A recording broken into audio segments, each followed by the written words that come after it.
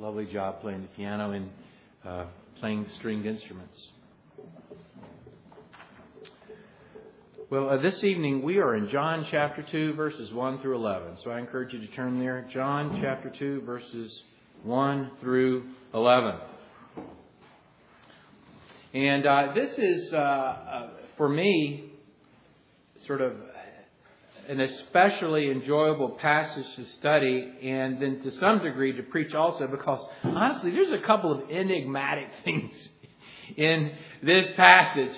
And I'm going to put some of it before you, trying to, as best I can, and from what I've read, making sure I rightly proclaim the Word of God. Now, there's probably not a single verse in the Bible that I understand exhaustively, right, because God is so profound. But there's some passages, too, where there's a head scratcher or two in it, and this one has a couple of those. But that kind of draws my interest to it. But we're going to read this passage tonight and study it. John chapter 2, verses 1 through 11. I'm going to begin by reading verses 1 and 2. On the third day, there was a wedding in Cana of Galilee, and the mother of Jesus was there, and both Jesus and his disciples were invited to the wedding. Jesus and his disciples have traveled north to Cana in Galilee. If you're imagining Jesus and his 12 disciples, you'd be a little bit off. At this point, he has just 5 of his 12 disciples. He hasn't chosen all of them yet. He has Peter and Andrew, Philip, Nathaniel, and another disciple here, possibly John. And they're attending a wedding. And the fact that Jesus is there with his disciples and Jesus' mother is there would suggest that it's probably someone who's been close to the family of Jesus. Could be a relative of Jesus' family or a close friend. We don't know a ton about weddings in first century Palestine. But it does seem that it was a big to-do. And the celebrations would go on for days, maybe even for a week or so. And there would be a time of gathering and a time of feasting. We read in verse 3, when the wine ran out, the mother of Jesus said to him, "They have no wine." The financial responsibility of the celebration lay with the groom. And in these days, in fact, I went to a wedding in Dallas, Texas a few weeks ago. And following the wedding, there was a lovely to-do outside in the grounds there. And no telling how many beverages they had. They had, of course, all the soft drinks, all the sparkling waters. They had the wines. They had the other alcoholic beverages. There were many different things to drink, right? But in this case, probably it was limited to 2. They probably had wine and water. And to run out of wine in this occasion would be a social faux pas. It would be an embarrassment to the groom and to his family. And so Mary takes the initiative not only to provide wine, but probably moreover to help this family not suffer the embarrassment that would come from running out on this big occasion. And just like people step up to the plate for events that include food, and frequently women do, maybe Mary was even partly, I don't know, in charge, but at least assisting in this gathering and this event. And so she deals with the problem by going to her son. And she makes her request in the form of a statement. They have no wine. And it's obvious she wants Jesus to do something about it. Now, what did she want Jesus to do? Clearly, she wants Jesus to solve this problem of running out of wine. But the question is raised of whether Mary is expecting Jesus to address this problem through miraculous means or whether through ordinary means. And I'll say I fall to the side that I think she's asking him to do something out of the ordinary to solve this problem. But to give respect to those who would think she was expecting something to happen by ordinary means, we can think, okay, Joseph has not been mentioned since Jesus was in the temple as a boy. So Joseph probably passed away years before. Jesus is the eldest son. So it could be likely that the mother goes to the eldest son and says, "Son, I need your help. You need to solve this conundrum that the family finds itself in." But from Jesus' response, that we'll get to in a little bit, I think she was asking him to do something out of the ordinary, and so we see Jesus' reply. Oh, and let me mention too, later on in the passage it says this is the first sign that Jesus performed in public. And so those who would hold that she's expecting ordinary means would say, Mary hasn't seen Jesus perform miracles up to this point. I'm not sure that's the case. And again, from Jesus' reply, it would suggest that he understands that his mother's asking him to do something extraordinary. I'll read verse 4. And Jesus said to her, "Woman, what does that have to do with us? My hour has not come." Now, Jesus, this is one of those cool things where you go, wait a second, I don't really understand that. What does this mean, right? Jesus' response here is a little difficult to understand at first. I do think we can get clarity as we look at other scriptures where this terminology is used. But it seems clear. Jesus is giving his mother a gentle rebuke. And let me read to you some more literal translations of Jesus' response here. The most literal would be this. Jesus said to her, "What is that to me and to you, woman?" What is that to me and to you, woman? Or as the King James says, Jesus saith unto her, "Woman, what have I to do with thee?" Now, this is, we know Jesus never sinned. We know he's not being discourteous to his mother. We know that he perfectly obeyed the commandment to honor his parents.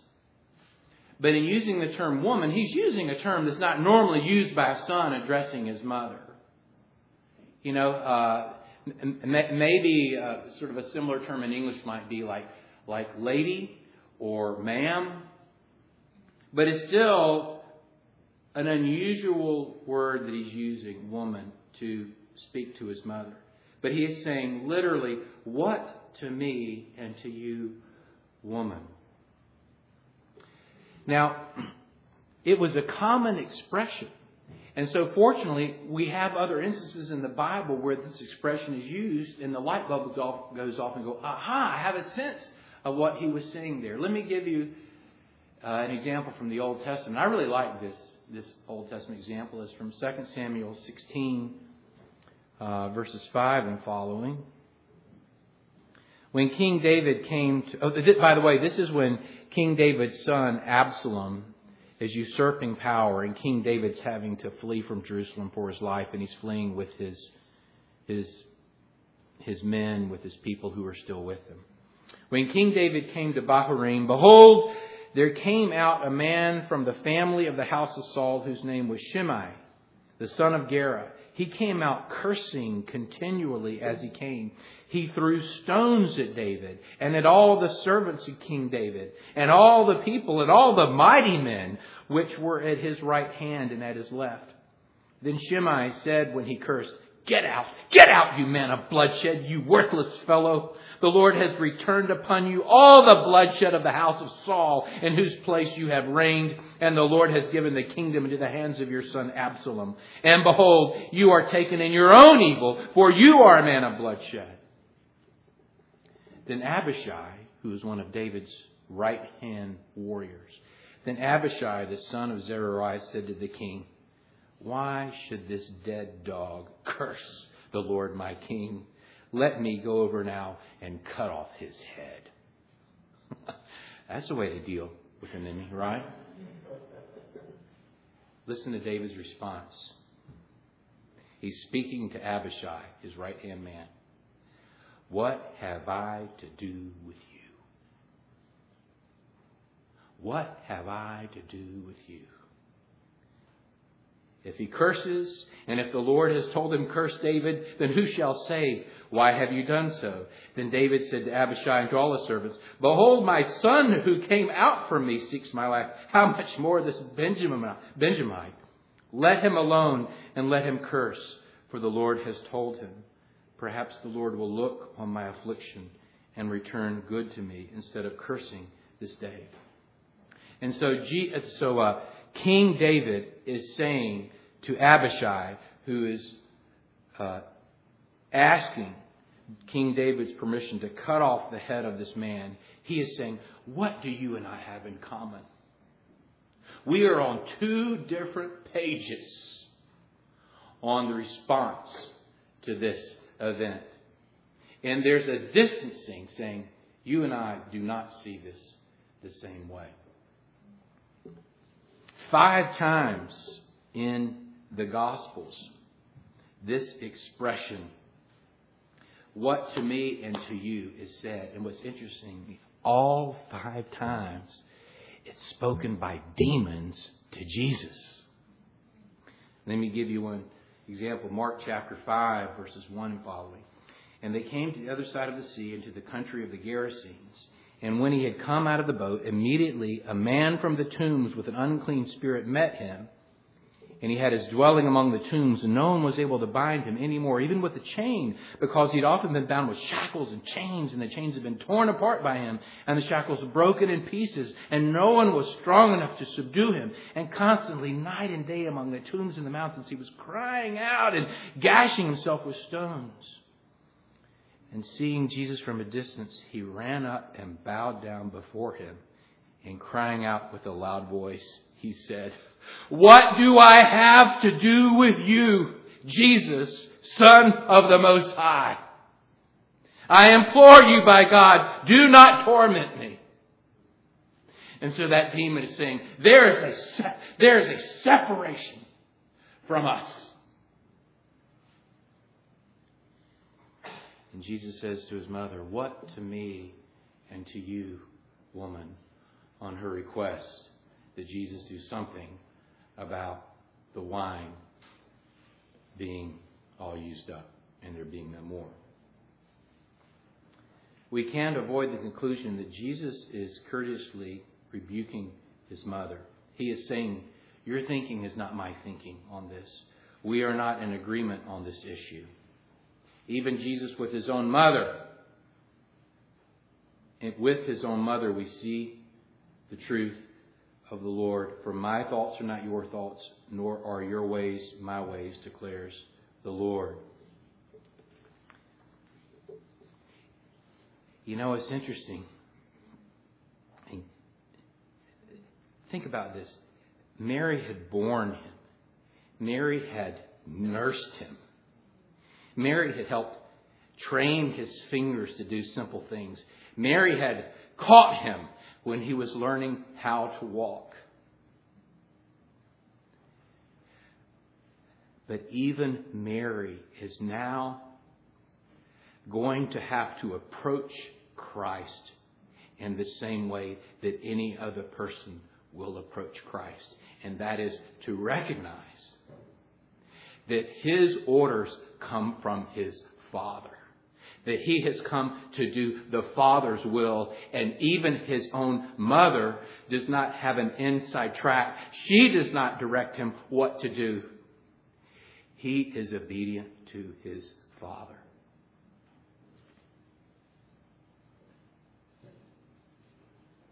In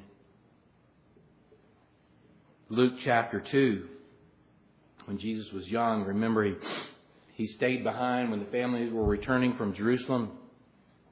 And the family realizes 3 days later that he's not with the whole traveling family. And so they go back to Jerusalem. They find him in the temple.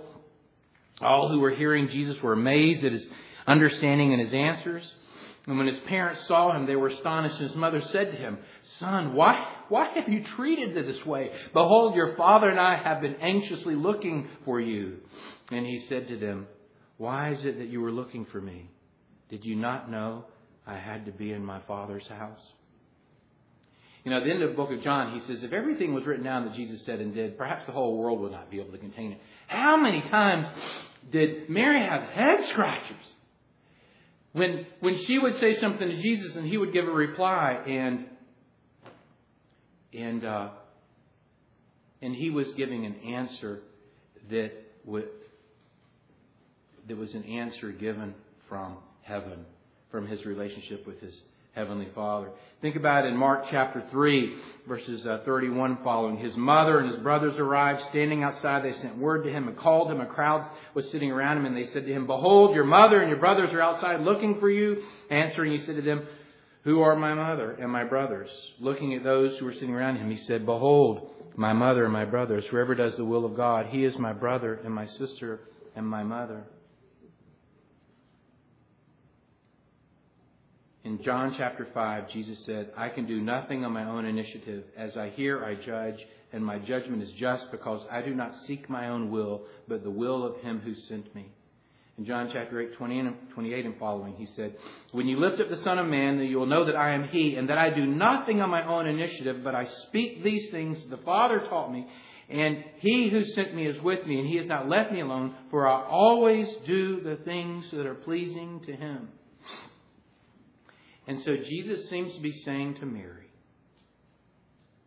that it is not her place to be calling out his power.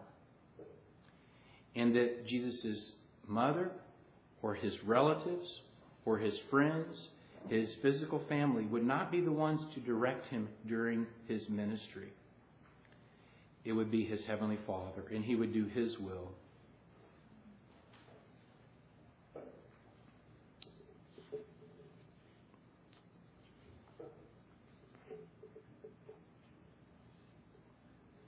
Okay.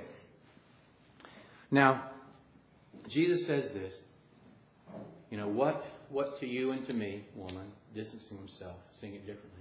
And then he, getting sort of to the second enigmatic thing in a way. But again, I believe the Scriptures illumine us, but you have to study it. He gives a reason for his response to his mother. He says, "My hour has not yet come." The reason, the objection which Jesus gives for the distance he maintains between himself and his mother on this issue are in his words, "My hour has not yet come."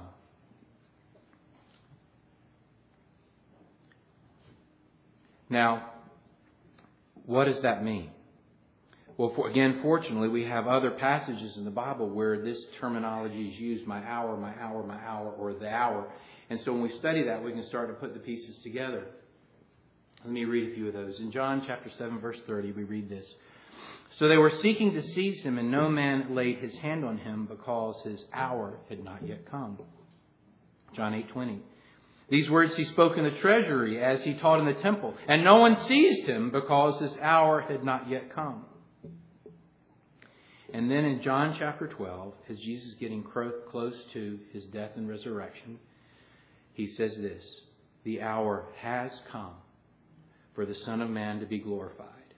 Truly, truly, I tell you, unless a grain of wheat falls into the earth and dies, it remains alone. But if it dies, it will bear much fruit." So Jesus is saying, what is his hour referred to? It is the hour in which the Son of Man is glorified. And it is going to be the hour in which he is put to death, in which he is raised again. Indeed, Jesus prays in John chapter 12, "Now my soul has become troubled, and what shall I say? Father, save me from this hour, but for this purpose I came to this hour." John chapter 17, Jesus spoke these words, lifting up his eyes to heaven. He said, "Father, the hour has come. Glorify your Son, that the Son may glorify you." So what is Jesus' hour? It is his death on the cross and the eventual exaltation bound up with it. And so Jesus is saying to Mary, when she wants him to do something extraordinary, produce wine, he says, "My hour has not yet come." Now, you know, I used to kind of think, okay, maybe what he's saying is when I perform miracles, or when I begin performing miracles and my glory is displayed, it's going to bring on opposition. and my hour's not come for that kind of opposition. I don't think that follows, because when Jesus was enduring terrible opposition, they tried to seize him. This is what they did him because his hour had not yet come. So I don't think that makes sense. The best I can make of it, and this, not that I've thought of this, but in reading others, it's this. I want to read to you a couple of passages. One is from Isaiah chapter 25, verses 6 through 9, and the other is from Amos 9. And it talks about the wine that the Lord is going to provide. In Isaiah chapter 25, verse 6 through 9, we read this. Oops, let me just look it up very quickly. I don't have it here.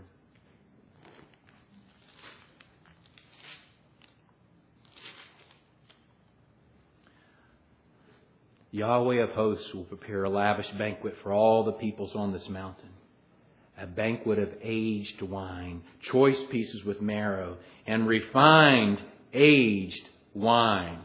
I'll stop with that on Isaiah. And let me read to you from Amos chapter 9.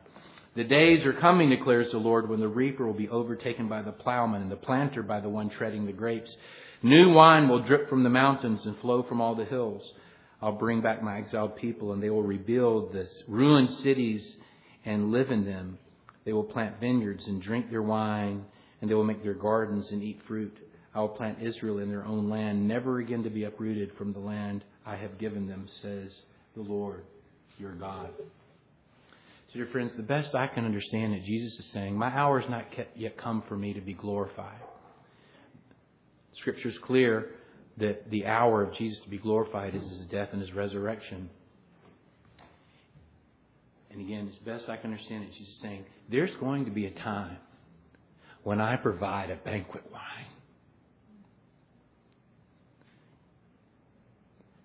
But it's not yet. It's not yet. Now, how do we understand what happens? Let's do our best. Again, I can imagine there were multiple times when Jesus said something to Mary growing up, and she scratched her head. What do I make of that? Jesus says this to Mary, woman, what to you and to me? And it doesn't crush her. She doesn't go off in a corner and call it quits. Verse 5. His mother said to the servants, whatever he says to you, do it. That's a great way to handle it. Whatever he says to you, do it. She's content to leave the matter in Jesus' hands. I think this is a great example for us, right?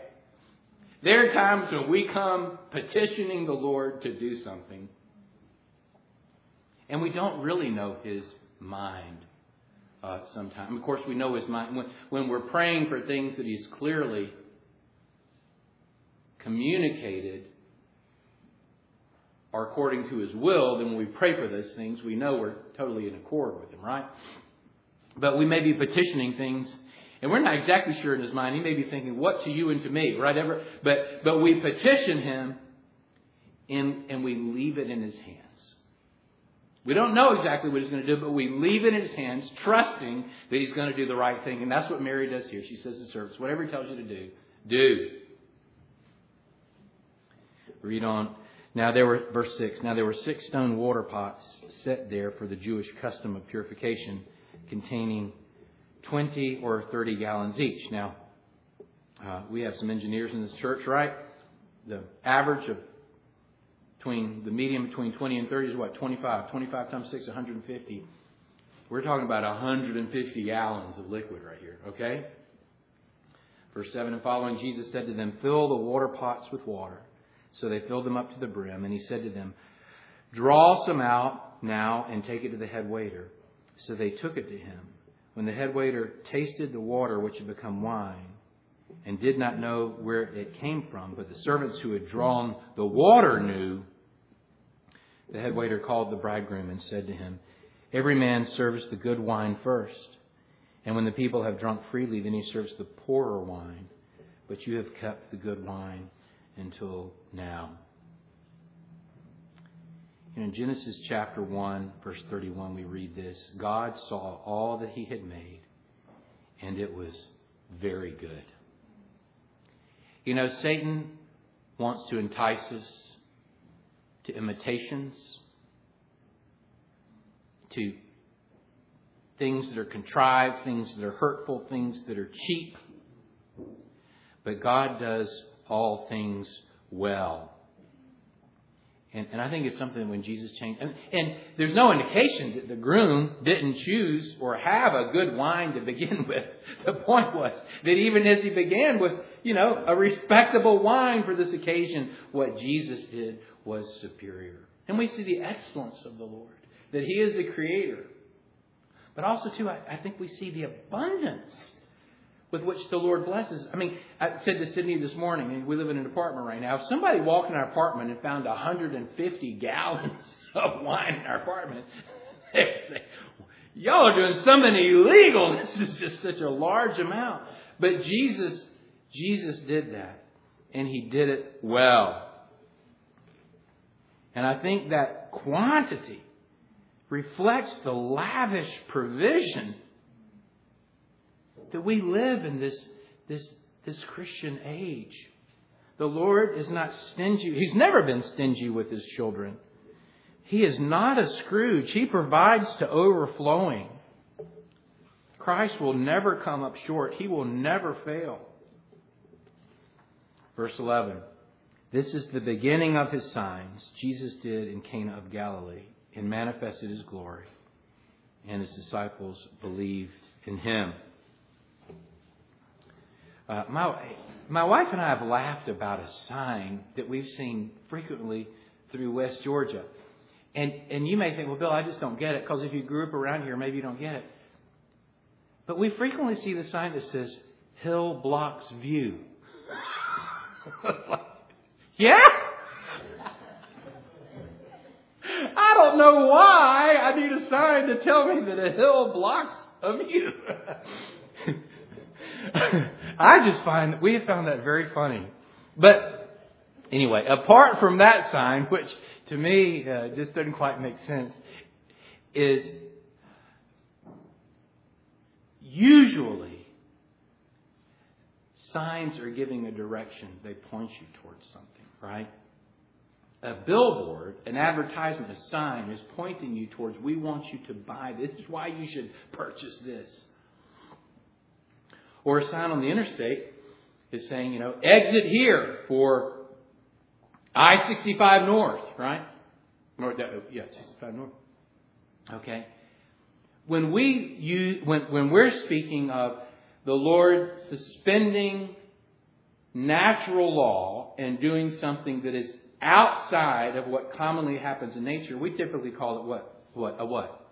A miracle. And that's a great term, right? But I particularly like the word sign. Because Jesus here has no interest in performing neat tricks to impress the masses. When He does these things, it is pointing one towards something. And is pointing one towards the very person who's performing this sign. And it is also communicating that if He is capable of doing these signs, when He speaks up, He is to be listened to and obeyed, because no one can do that unless He is sent from God. These are displays of power for a purpose. They point beyond themselves to the deeper realities that can be seen by eyes of faith. And notice here, it said it was the beginning of His signs. They manifested His glory. And what was the result? His disciples believed in Him. Well, the cynic may say, well, that's well and fine, but hey, that was 2,000 years ago. I don't get to see any signs. Ain't no signs coming my way. What am I supposed to do with it? John writes towards the end of the book in John chapter 20. These things have been written so that you may believe that Jesus is the Christ, the Son of God, and that believing you may have life in His name.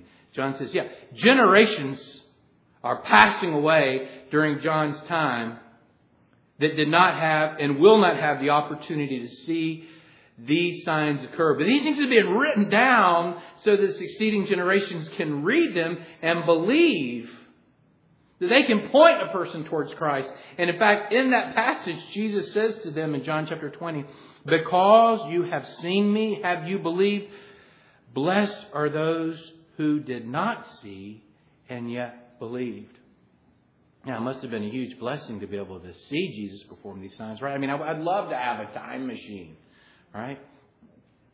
But how sweet of Jesus to say, and for God to make sure it's recorded, that, dear friends, you and I, who don't get to see these things, and yet we read them, as we believe and as these signs point us to Jesus and we put our faith in Him, that we are blessed. We are blessed. So in closing, let me say this. Dear friend, you must come to Jesus on His terms. Mary had to come to Jesus on His terms. Now again, when Jesus was dying on the cross, one of the last things He did was provide for His mother. He said to John, behold your mother. To his mother, behold your son. He loved His mother. He honored His mother. But she had to approach Him as the Messiah, as the Lamb of God who takes away the sin of the world.